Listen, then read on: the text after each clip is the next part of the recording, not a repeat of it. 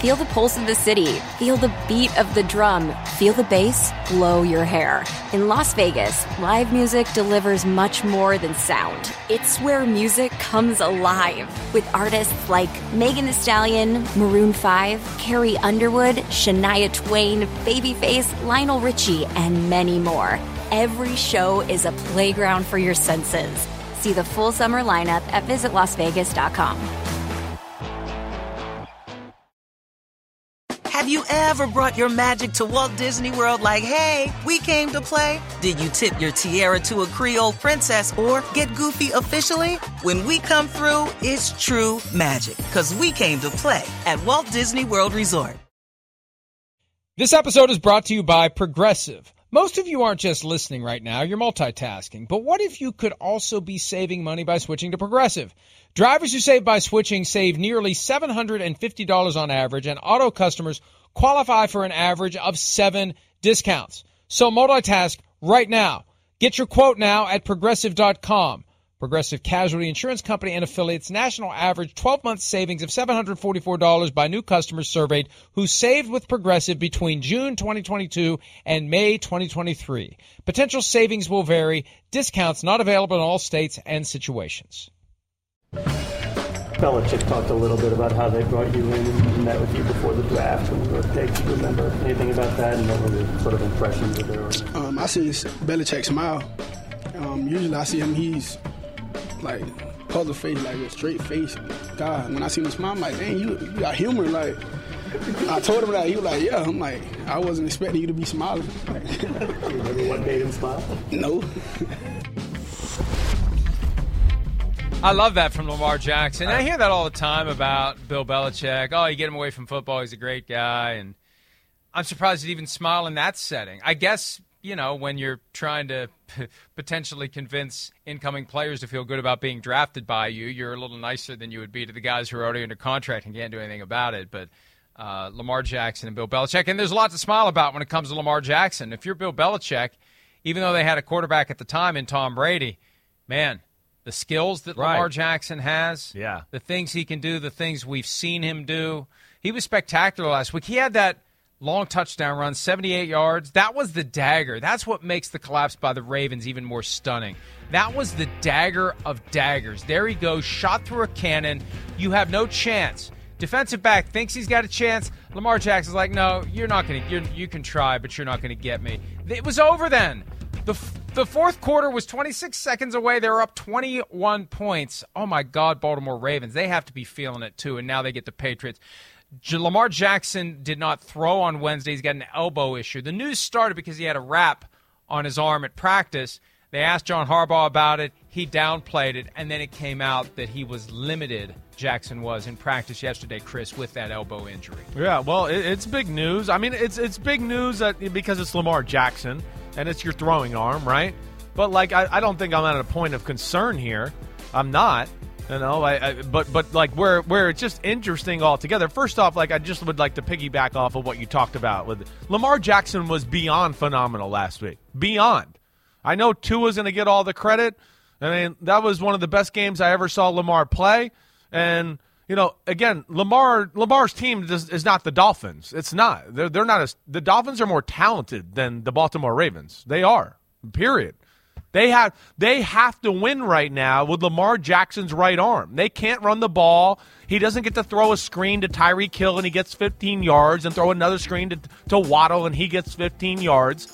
It is all on Lamar Jackson. He is the run game. He is the pass game. He made so many damn good throws, so many good decisions. He had one decision in the fourth quarter where Xavier Howard almost picked him off on an out route. Other than that, he was literally flawless. Flawless.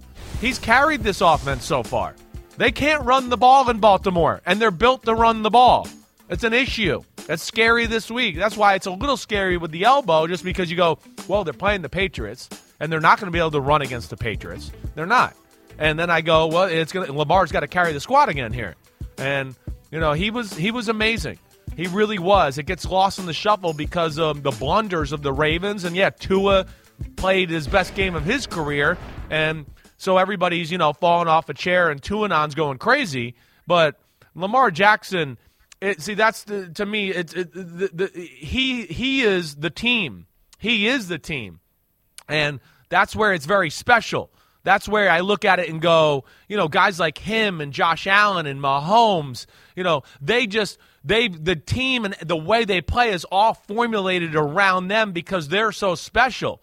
And, hey, we're not good here, but it's all right. Lamar will cover it up. No problem, blah, blah, blah. Oh, we're not that good here, but don't worry. Lamar will cover it up, blah, blah, blah, blah, blah, blah. Where there's other quarterbacks in football where it's just they're part of an unbelievable great machine. It's not the same as what these guys are asked to do all the time. And he's been really good this year, but I hope he's okay because they're going to need his right arm to push the ball down the field and dice up this Patriots defense. That's pretty damn good. Patriots defense is good, very good. Just to underscore your point, Jackson had 318 passing yards, 119 rushing yards. Other than him, Justice Hill had 3 for 16. Right. And one was a 13-yard gain. Exactly. So other than that, it was 2 carries for 3 yards.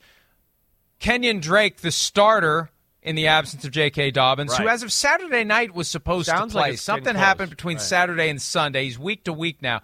Drake was 6 for 8. Mike Davis was 5 for 4. Patrick Ricard, the fullback, got a carry and went 5 yards. Mark Andrews had a 3-yard run. That is not a functional offense. Right. And it is all Lamar Jackson at this point. Chris, you're absolutely right. Yeah, he's special. I mean, that's where I hope the haters of the world on Lamar Jackson back off because, I mean, you see he's got a little weapon with Rashad Bateman now. All right, so that I think is going to make them dangerous. And then, again, it's going to show you more of the skills of what Lamar has to offer with a guy like that. But, yeah, I'm thoroughly impressed with how he has looked through 2 games. Again, they didn't run the ball worth a damn against the Jets in week 1.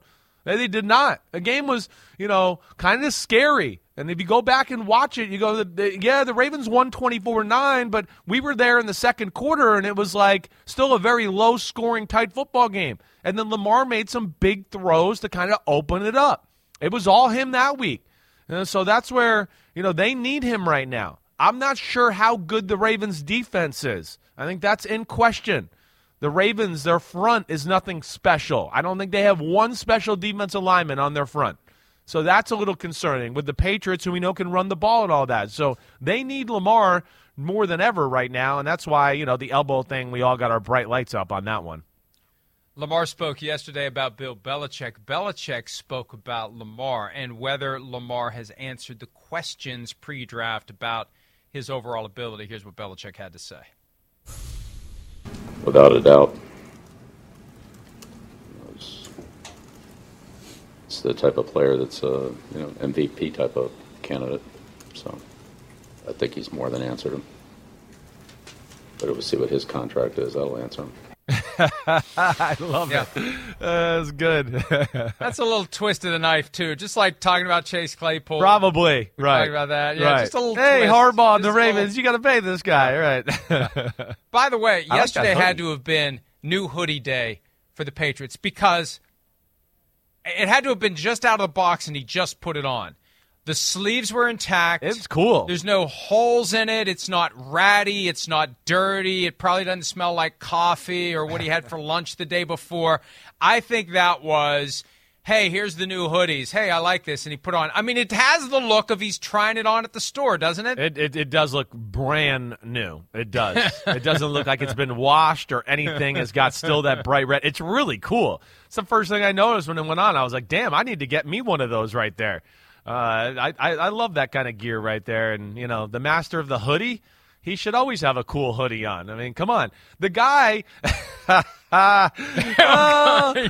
unbelievable. I mean, that's when you don't give a damn about anything or what anybody thinks in life. When you could show up and just go, hey, screw you guys. I look like I rolled out of bed even though he probably didn't go to bed here, and that's why he does that. But that's amazing. Bill's amazing. That is guy who was arrested in the middle of the night. That's that look. You're right. Yeah, looking for more drugs on the corner. Like, where's the drug dealer? I don't know where he went. They busted his door down. They pulled him out of bed, and they took him to the station, and that's what he looks like. Man, I got to stop dealing this meth. This is not good. Oh boy. But anyway, you think they can slow him down? You're talking about the Patriots defense, and we talked about how the rest of the offense can't get it done. Can the Patriots slow down a talent like Lamar Jackson? That's what scares, is a little scary, I think, the Ravens. I mean, it's hard to slow down Lamar ever. Lamar puts great pressure on you because of all the things he can do. And then, when he's throwing the ball the way he is right now, the thing it does too, even though you go, well, they're not a good run team, you got to worry about his ability to run and some of that quarterback design run stuff to where even a guy like Bill Belichick is going to be like, gosh, I don't really want to play this defense when they get in this formation because they might be able to beat me with the pass game and something. So now I got to play this, and it opens this up in the pass game. But I do think I don't think this is going to be real high scoring. I don't. Because I do think that the defensive line for the Patriots will be able to hang in there, and they're not going to have to overcommit to stop Lamar. And I think they're going to also look at, old Patriots defensive coach Josh Boyer down there in Miami and go, wow, they overcommitted way too many people at the line of scrimmage, and look what they did. We can't do that. To where, I think they're going to play it both ways and certainly give this Ravens offense a tough time, no doubt. The Patriots offense continues to be a work in progress. They were better Week 2 than they had been Week 1, although Week 1 was a very low bar. Mac Jones trying to develop in year number 2 as a starter. Here's Ravens coach John Harbaugh talking about the challenge of dealing with the New England offense led by former Alabama quarterback Mac Jones. He's a guy that can play. He's a winner. You go all the way back, obviously, you track him all the way back, high school and college, but he operates the offense very well. He's very accurate. Gets the ball out on time. He can move around the pocket. He can scramble, if he has to. I don't think he wants to, but he's willing to do it, and he makes some yards doing it when he does, and a lot of respect. And he's running that offense and doing a heck of a job. Now, look, a certain element of it is we say good things about the opposing quarterback because we have to. And there was a time when saying he's a winner would get you fined by coordinating producer Matt Casey.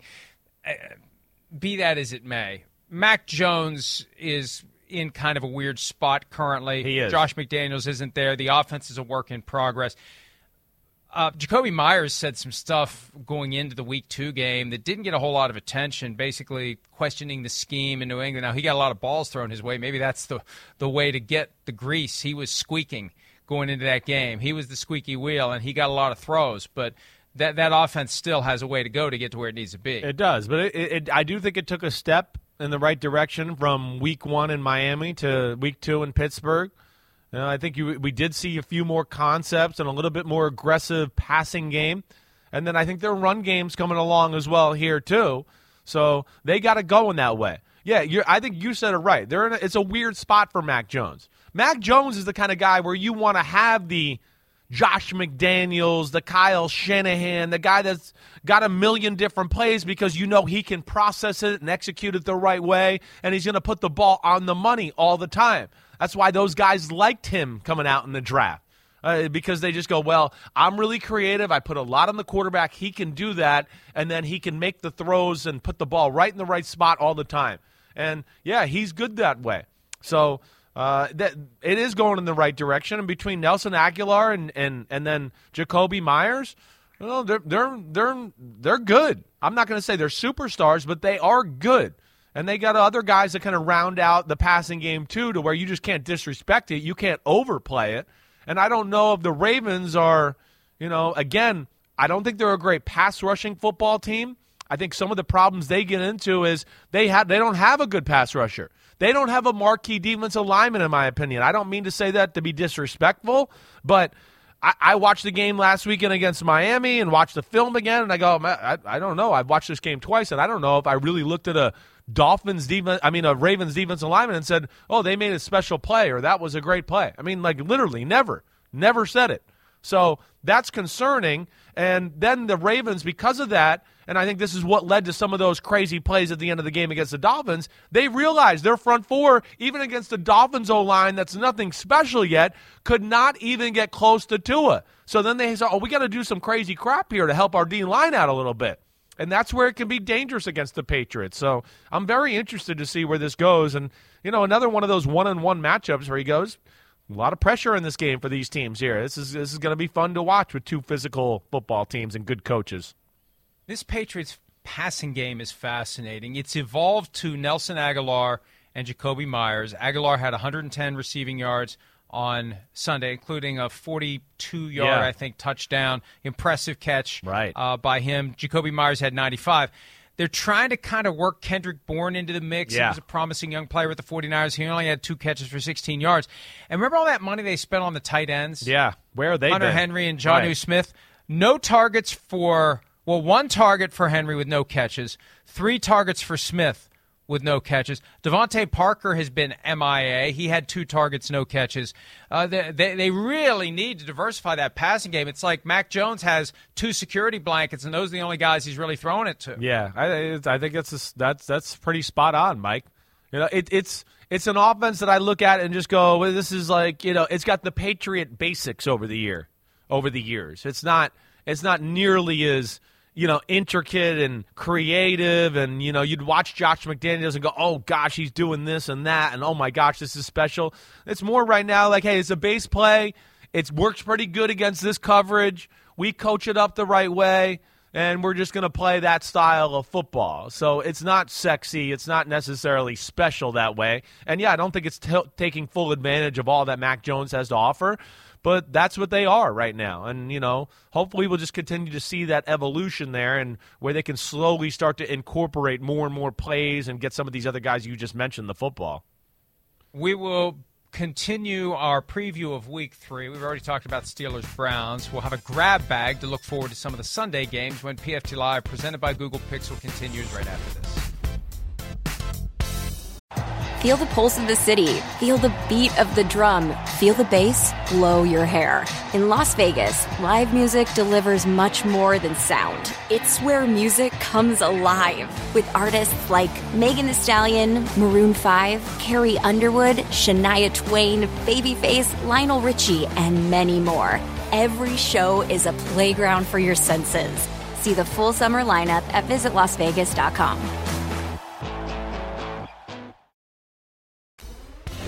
We understand that they're a really good team. That's no secret. You know, everyone knows that they're a really good team. They're tough defensively. They're explosive offensively. So I wouldn't say that we have a measuring stick for how good that these guys are. Because you look at it, their opening game, they beat the Super Bowl champions of last year, and they didn't just beat them. You know, it was. It was by a lot. And the next team they played, really good team, they beat them by a lot. So for us, we're just looking at playing the way we play and playing the way we played for the past 2 weeks. And we'll go out there, they'll get our best, and we'll get theirs. Oh, there's that pineapple again. Just don't turn it upside down. You weren't here for that. No. Never mind. I was talking about it. We'll talk about it later. Okay. No. Yeah. Do you know what the upside pineapple? Upside-down that was pineapple means? Well, wasn't there the guy in the stands that was wearing that, like, I don't know. I have no idea what it means. No. Because remember, there was a guy in Miami that was dressing that in the stands, so obviously it's not that. No. But damn, you came out there and surprised me. I was like, what? What are you talking about? And that just didn't sound right. Peter King and I had a conversation last week. Peter noticed the pineapple on the Baptist Health logo, and it took a turn later in the program. And it's good to know that you watched the show. Not on Friday morning. It's not happening. Sorry. Grab bag time. It's nice to know you're less informed than the more astute viewers of the program who know exactly what I'm talking about when I refer to an upside-down pineapple. All right. Bills at Dolphins. What's more likely? Buffalo notches another double-digit win, or the game is decided by one score. The Bills are 6-point favorites, and the Bills' last 20 regular season wins, let me get that accurate, wins have been by double digits. I mean, they're scary that way. You know, that's where it's like, because they could be up by 4, and, you know, with 7 minutes left, and all of a sudden it's like, whoa, Josh Allen threw a touchdown, and they got the ball back, and they won by 15 or 17, and you just go, wow, that was unbelievable. It was kind of a close game. I mean, double-digit wins are not easy to come by. This is a Dolphins team that I do think believes in themselves, and it's a measuring stick. I'm going to say that, you know, it's decided by one score, but I don't say that like convincingly. I don't feel like great about it. I don't. We know. I mean, this Bills team is good. They're battle tested. They're ready. The Dolphins, we know, are very talented, but I still think young, figuring out their way. Will the win from last week be a little too much for them to handle? And, hey, we're awesome, and just talking about that all the time? That'll be interesting, too. But yeah, I'm going to go one score game here, Mike. What about you? Short week for the Buffalo Bills. Yeah. Emotional scene Monday night. Easy to have a little bit of a letdown. Easy to still think the Dolphins still, we're the Bills, they're the Dolphins. Yeah, they got a couple wins. But, hey, they got Tyreek Hill. And the last time we saw Tyreek Hill with the Chiefs, the next to the last time because they lost the following week to the Bengals, but the last victory for the Chiefs with Tyreek Hill was that game against the Bills when he's blazing by everybody. I mean, they find a way to get the ball in his hands, and off he goes to the races, and the Bills don't have a way to track him down. So I'm with you. I think it's more likely it's one score. It doesn't mean the Bills win or the Dolphins win, but I think it's going to be difficult for the Bills to blow them off the field. I think they need to accept that they're going to be facing a team that may be able to match them far better than the Titans and even better than the Rams. Yeah, I mean, this is the game of the day, in my opinion, right here. I can't wait to watch this one. Because the McDaniels versus McDermott, Leslie Frazier, McDaniel, versus those two guys, McDermott and Leslie Frazier on that side of the ball. These are, X's and O's. McDaniel, he puts you a lot of movement before the snap. It's gives you a lot to think about. Oh, wait, we shifted a tight end here. Oh, wait, now a fullback went in here in the slot, and here's Tyreek Hill over here, and he motions it over here, and we make a run to the running back, or we're going to run it as an RPO, and, we don't like it. We can throw a screen pass to Tyreek Hill. I was kind of breaking some of these things down on the podcast, yesterday for what I do on Wednesdays, and that's where they put you in a bind, and I always look at those Dolphins coaches as good as anybody at, breaking teams down and figuring out a formula that makes sense for their defense to stop it. So that's interesting. And then, I don't know, Mike, I'll ask you, Dolphins, they got burned in that all-out look last week by Lamar and the Ravens. How much you gonna do that this week against this freaking guy? How you gonna do that a whole lot? That's another thing I'm interested to see. We're gonna put 10 guys at the line of scrimmage versus Josh Allen. That could be scary. So I'm interested to see what they do on that side of the ball too. And I think they need to maybe focus on taking away Stephon Diggs. When I talked to Diggs the other day, I didn't get the impression he got blanketed by the Titans the way that he thought that he would. And obviously, 12 catches, 148 yards, 3 touchdowns. But if Gabriel Davis, for some reason, isn't able to play, I think the Dolphins would be wise to try to erase Diggs and force Josh Allen to go to other guys and trust other guys. And if you can take Diggs out of the equation, that becomes a different offense. But you're playing with fire if you try that stuff with Josh Allen, because he'll be able to buy time with his legs. Exactly. Here comes the blitz. We talked about it earlier in the week. He's like Neo at the end of the first Matrix movie. He can slow everything down around him and figure out how to speed himself up. You're going to waste your time, and you're just going to set yourself up to get burned for long touchdowns if you try that with Josh Allen. Yeah, exactly right. And then they have ways to beat that, his talent. The quarterback design runs could be scary against that look, like we saw Lamar with the 75-yard run. They have answers, of course, in the pass game, and I think when you couple that with, his ability, that can be scary. I'd be shocked to think that Miami's going to do that a whole lot against them, but maybe I'm wrong. But I'm very fascinated by this game. I really am. I think it's the game of the week. Let's shift it into overdrive for the rest of these. We'll start with Rams at Cardinals. Buy or sell? Cardinals will carry over momentum from week 2. They were down 20-0. They came back, won the game in overtime, and improved to 2-1. Are you buying or are you selling as the Rams visit the Cardinals? Gosh, I'm selling, but I'm close here. I'm on the fence. The one thing, another thing that I really jumped out to me, and we talked about this yesterday. Can they ride the momentum? Maybe, if they play the right way. If they stop the 2 tight end sets, pull the guard bullcrap, just open the field up, quarterback draw, option, read option, RPOs, pass the ball, blah, blah, blah. That's when teams get in a bind, and that's when Kyler can make a defensive coordinator pull their hair out. But it is the Rams, and they have the team front 7 that gives Kyler some issues there. So I'll sell it. I'll sell it for right now. I don't think the Rams are clicking on all cylinders by any stretch of the imagination here, but I'm just not totally all in and have faith in the Cardinals yet.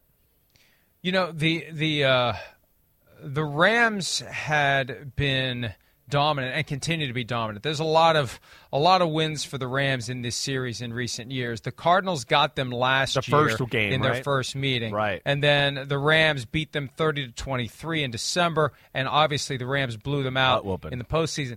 Here's what's amazing to me. What? This will be the fourth time they've played in less than a calendar year. Because you throw in the playoff game. Yeah. They played October 3rd, December 13, January 17, and now today. That makes it Four fresh. times do these two teams cross paths in a calendar year. And the difference, I think, is the Kyler Murray we saw in the last game between these two teams, ankle, I think, just didn't have that mobility.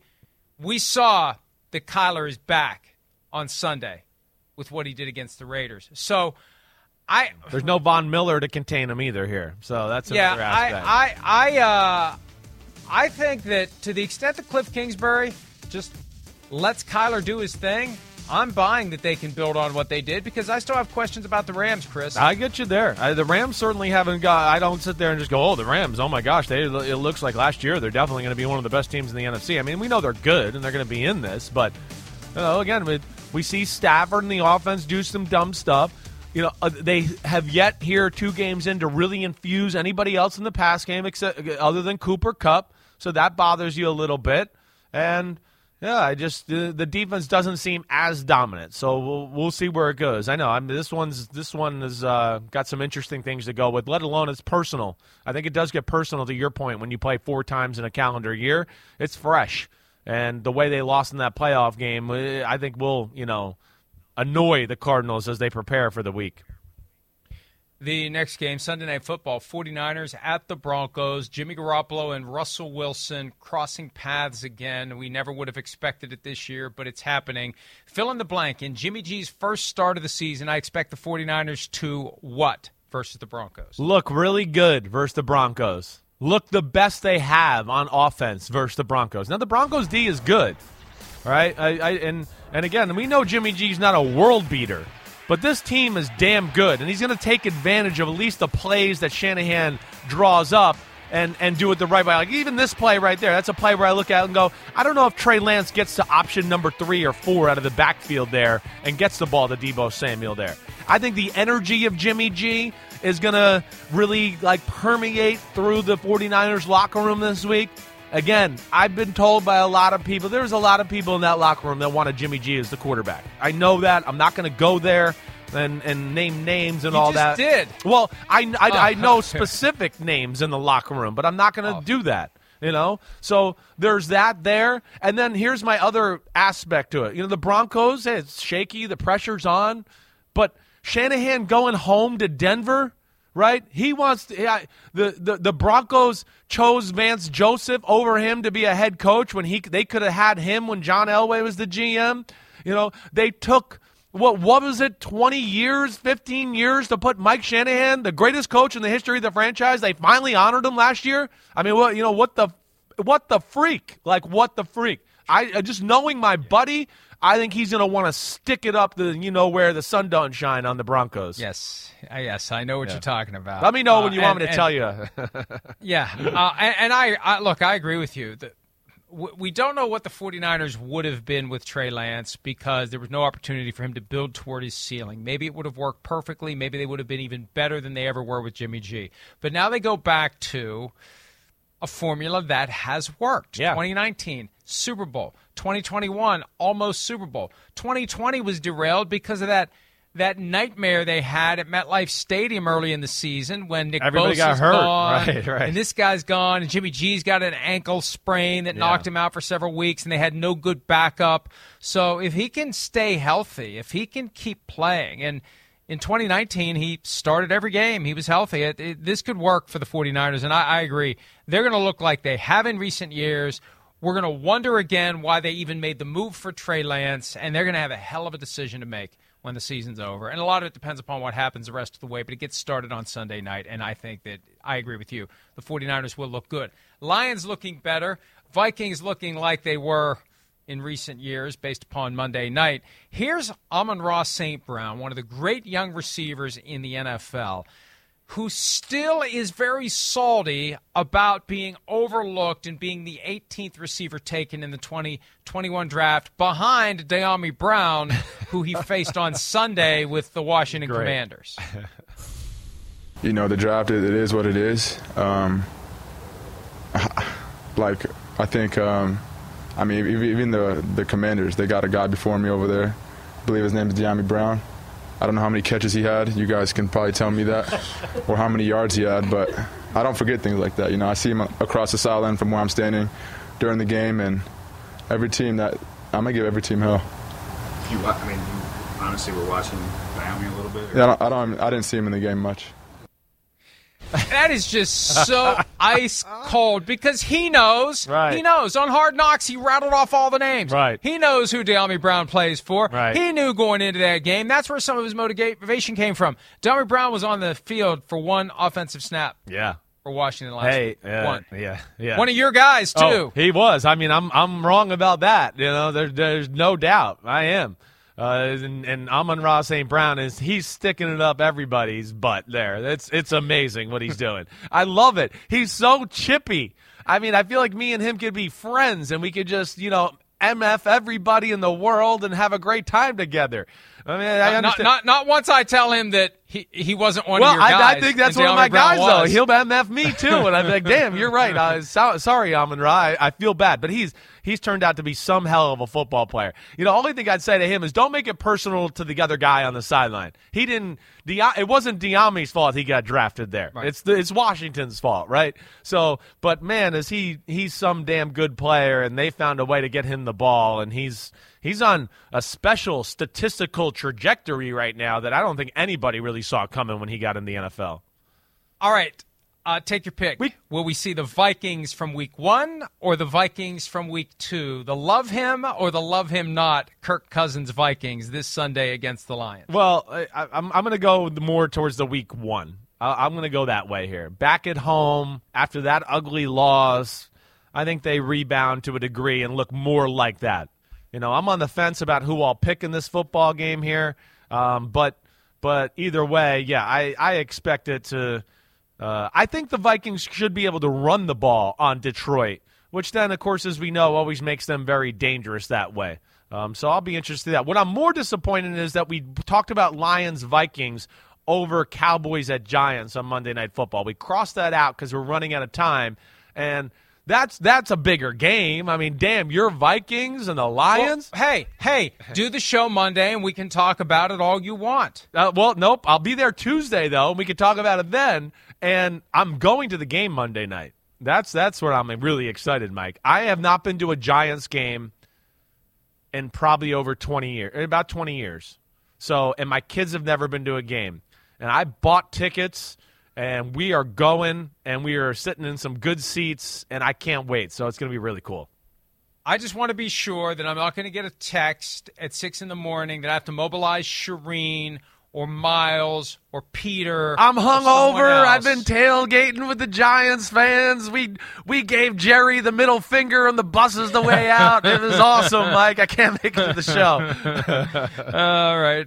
Let's take a break. When we return, an update on the injury we saw Justin Herbert suffer last Thursday night. We'll discuss that when PFT Live, presented by Google Pixel, continues right after this.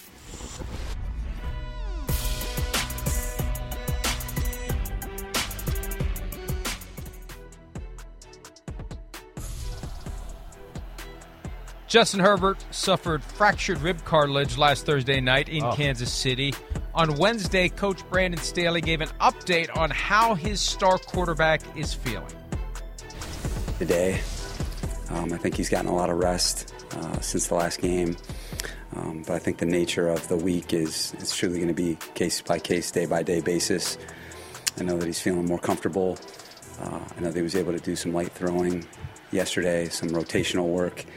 But we're just going to take it day by day and see where his comfort level is and truly trust him and let him kind of be the guide of where we're at and make sure we're prepared either way. Day-to-day is the status for Herbert. That's what it's been since day one. And over the weekend, one of the other kind of semi-Sunday splash reports coming from NFL Network was that it's a pain tolerance issue. I don't know why I'm hearing crowd noise in my ear, but, you know. Boo! You stink, Florio! You stink! But it was characterized as a pain tolerance issue, and I never like hearing that because implicit in it is if the player is tough, he'll be able to play. Yeah, I hear If you can tolerate pain, you'll be able to play. I don't like that because pain is not a good thing. Pain is a signal that something is wrong. If you ignore pain, you potentially result in something worse than what you currently have. But just watch out for Dr. Needle. If you're Justin Herbert, I fully expect him to play. He played when the injury was fresh. Right. I expect him to play when it's 10 days old. Yeah, it's one of those where I don't know if it can get a whole lot worse. You know, you play. I don't think it's, you know, of course, going to get any better either. I've done things to my rib cartilage. I haven't fractured it, but I've had like where strains pull. It is uncomfortable, you know. And of course, when your life is twisting and torquing your arm and all that stress goes into those ribs there, that area. So I'm sure it'll be a pain in the butt. But the good thing is it didn't seem like it affected him throwing the ball on Thursday night. I mean, after that play right there, he threw one of the damnedest throws down the middle that got them down to like the 3-yard line. But it did affect him. He had that he couldn't easy run. First down. He could have run. That's what I mean. Run. It seems like it's that stuff that's going to bother him. The moving and doing this and doing that and whatever else. That's where it seems like it's going to bother him.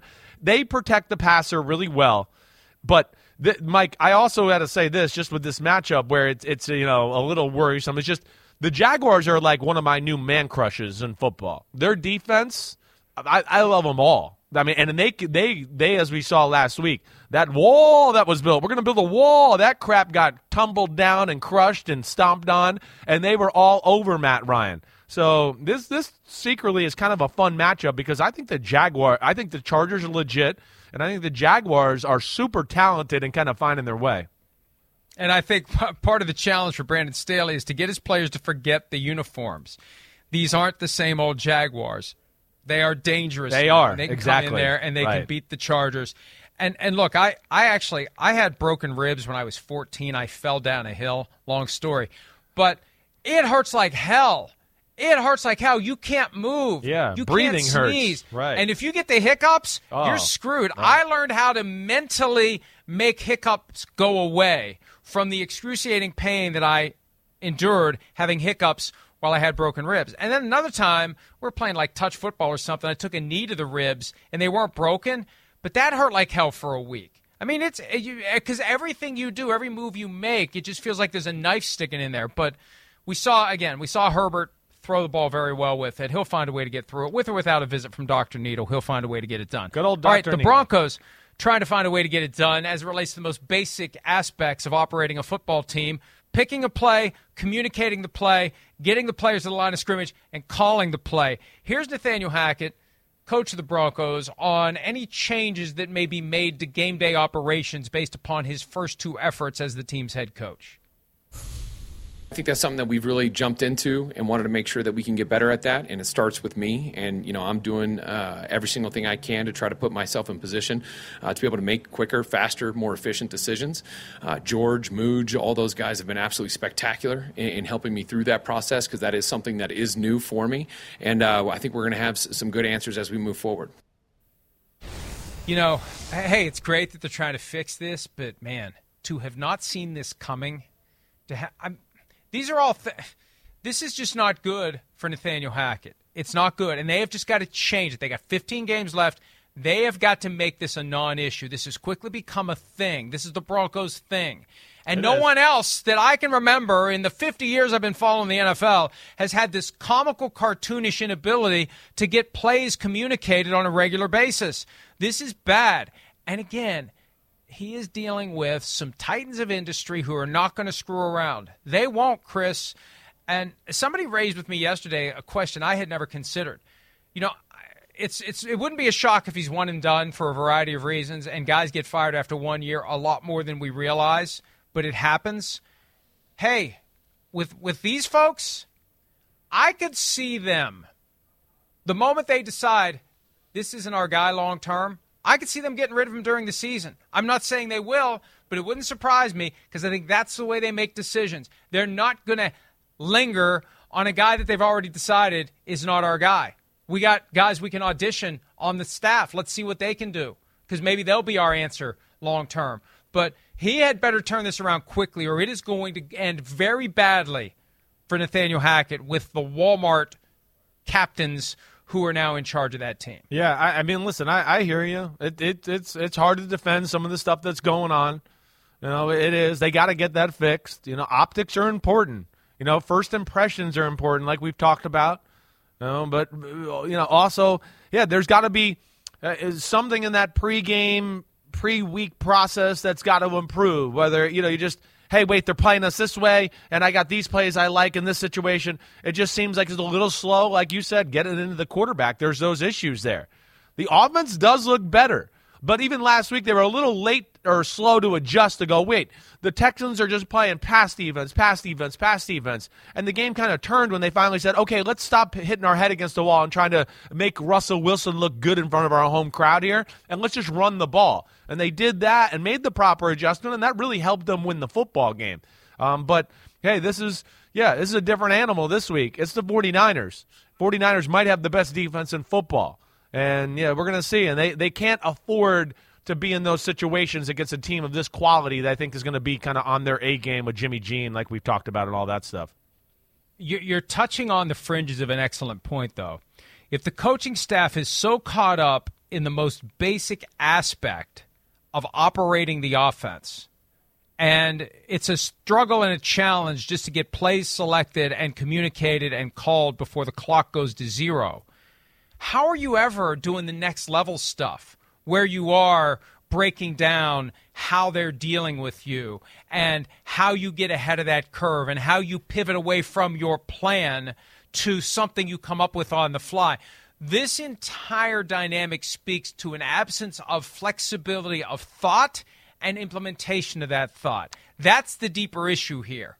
If you can't tie your shoes, you're never going to be able to run the race. Yeah. And they're having trouble tying their shoes. Yeah, I hear you, Mike. It's pregame process. It's process during the week to just make the game be more efficient and smooth that way. You know, again, I don't want it to be, you know, discarded in the fact that they made a lot of proper adjustments in that second half of that Seahawks game. But, yeah, I think everything just got to happen quicker. And you got to always have these, you know, they got these sheets and they're holding them, you know, have all the, hey, the plays you like on third and fourth and second down and all that. But have it also with, wait, they're playing us this way and there's that play, those plays. And then, oh, wait, maybe they're playing us this way and there's those plays. You know, I think, you know, right now it seems to be a little bit like, oh, wait, they're playing us this way, so let's do that. And that stuff has to be figured out before the game. And then when the game comes, you start to go, oh, they're playing us this way. Okay, I got this on the call sheet. We already have this department. We kind of expected them to do this. And that's where you get to it, at least in my experience. That seems where it's a little slow right now. You know, like I said, the adjustments have been proper. Just, you know, getting the play in and when they happen have just been a hair slow. And now, you know, like we talked about after week one, the microscope's on them because of that situation with the field goal kicker and all that. I do a Wednesday early evening spot on KJR in Seattle every week, and obviously they're taking specific delight and glee in the fact that Russell wished for something and he got it, and it isn't quite going the way that he expected. And I don't think it's fair to compare him to Peyton Manning, because I look at what would Peyton Manning do in this situation. He would start clunking heads together like Mo and take over. But it just feels like Wilson is more of a bystander in this process to me. Yeah. And he needs to get more involved. He needs to assert himself more and help fix this and be part of the solution. We have to take a break. When we return, the feats of strength from Week 2 of the 2022 NFL season. PFT Live, presented by Google Pixel, returns right after this. I know you're not big on social media, but how much of the reaction to the 0-2 start have you felt, seen? Well, what's great is I don't have Twitter or Instagram right now, so I've seen none of it. We're focused on what's going on in there. I'm sure it's not a very good reaction, but I think it'll be a different reaction as we get going here. Is the Emperor in dark mode again? I haven't had it for a while. I don't know. We'll see. How do you do that? What do you do? You just block it? You block it or just delete it off the phone. Oh, Joe Burrow dealing with the fact that Home Alone 2 not nearly as good as the original as they try to work their way out of a hole that they have made for themselves. We'll see if they can do it this weekend. Who do they even play? I can't remember. All of a sudden, why am I drawing a blank? Oh, the Jets. The Bengals play this weekend. Oh, the Jets. They're That's in New right. York. The Mike White Hall of Fame game. Right. Yes. Yes. All right, so it's the matchups for all of Week 3, Thursday, Sunday, Monday, any game you want to pick. What are the matchups you're looking for, Chris? Well, I'm going to go to one that we haven't hit on yet that I think, is kind of sneaky good, and I know this is not against each other, but we're all going to talk about it like that, is Wentz versus Hurts. Washington, just that combination. What's Wentz going to look like against his old team? And really, added to that, the downfall of Wentz is when they drafted Jalen Hurts in the second round.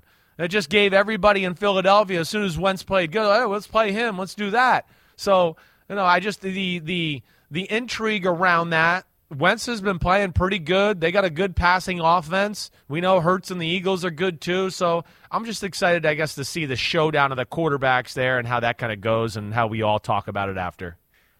I was tempted to go Josh Allen versus Tua Tagovailoa because it's quarterback showdown and maybe there's something there. Maybe it's the beginning of a new rivalry.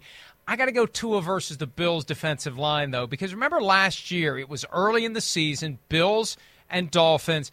Tua got hit hard. He had the rib injury. They're not broken. They are broken. And they didn't have Von Miller last year. We were talking earlier about how the Rams don't have him against Kyler Murray. Well, now the Bills do have him against Tua Tagovailoa.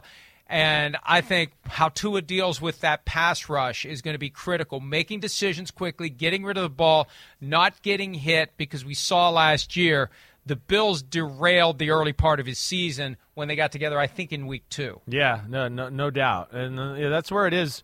It's where it's interesting, too, because, I've broken this down pretty hard. The Bills, because they're good on the D line now, and they're really legit up there, they don't have to do quite as much blitzing or, Edmonds and Matt Milano up at the line of scrimmage in a gap because we got to help our guys get a little advantage. They can just go back and play football and attack the ball that way, too. They're much more dangerous on that side of the ball that I think gives them a better chance to maybe contain some of this stuff. So we'll see how that goes. It's, like we talked about earlier, I think it's the game of the week and for my money.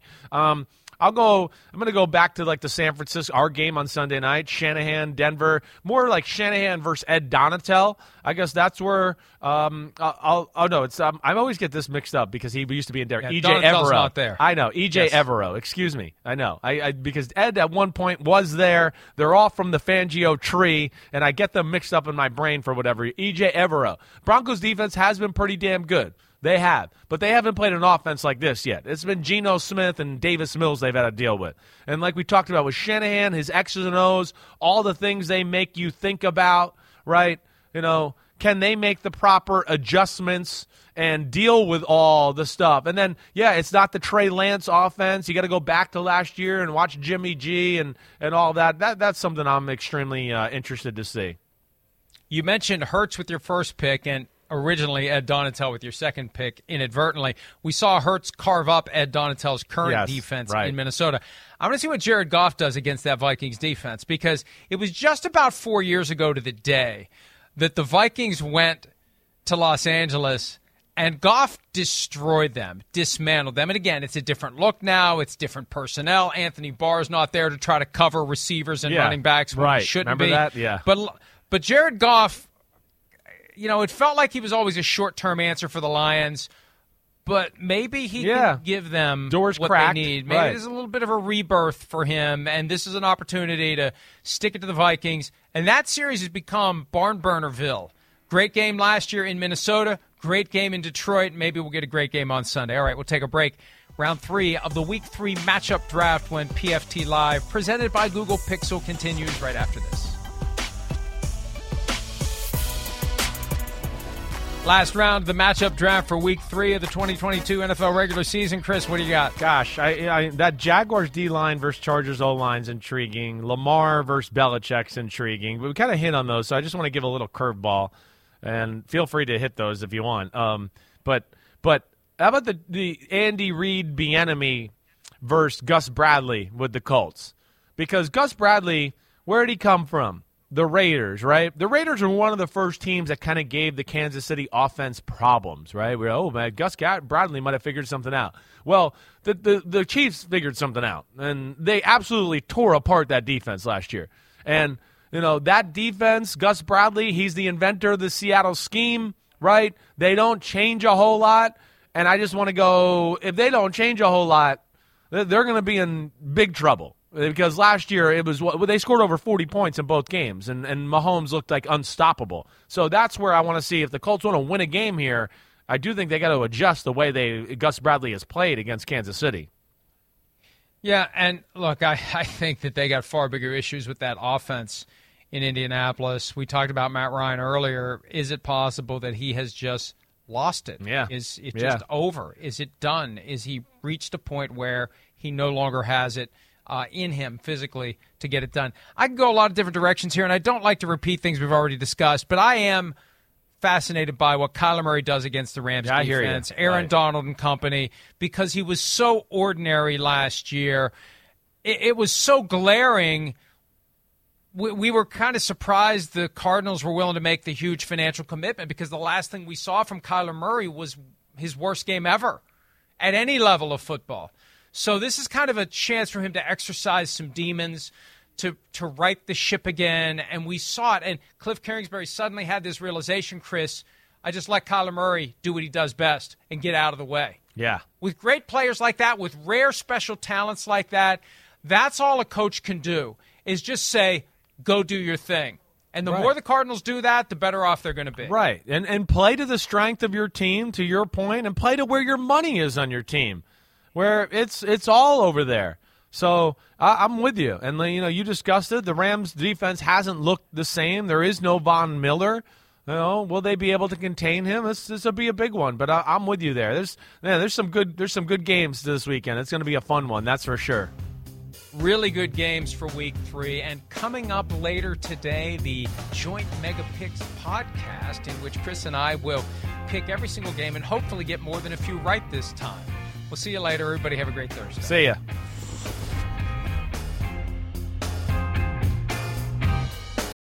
Feel the pulse of the city. Feel the beat of the drum. Feel the bass blow your hair. In Las Vegas, live music delivers much more than sound. It's where music comes alive. With artists like Megan Thee Stallion, Maroon 5, Carrie Underwood, Shania Twain, Babyface, Lionel Richie, and many more.